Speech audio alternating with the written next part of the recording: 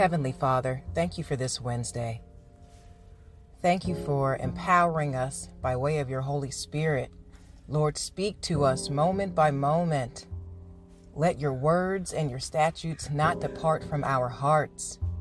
Keep us as the apple of your eye. Nudge us with that still, soft voice of yours. Please forgive us of our sins and teach us to forgive those who've trespassed against us. We release all anxiety, all strife, all anguish, all depression, any toxicity, any bitterness and resentment now in the name of Jesus.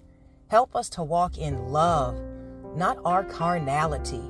Keep reminding us every single day who we are in you. We are not the world's, but we are yours, and you've known us.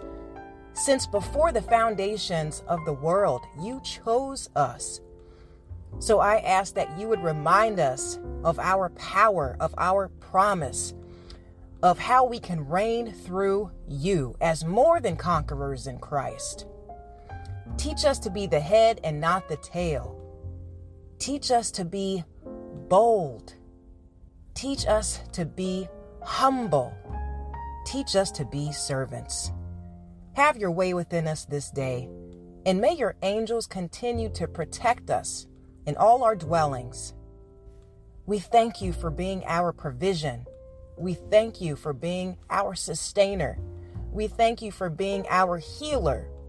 We thank you for being the I am to all of our needs. I speak prosperity in the lives of your people now. Grant us wisdom that would allow us to be abundant in the land, to be resourceful.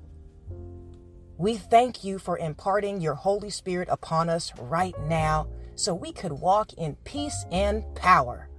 All these things I say in Jesus' mighty name.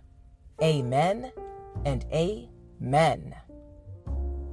All right, believers, keep being achievers. That is your supplication for the day. Happy Wednesday. Definitely share this podcast with anyone you think could benefit from our daily motivation, our supplication, and fun conversation. It is truly a pleasure to pour into you, boo. Now, with that said, I will talk to you soon.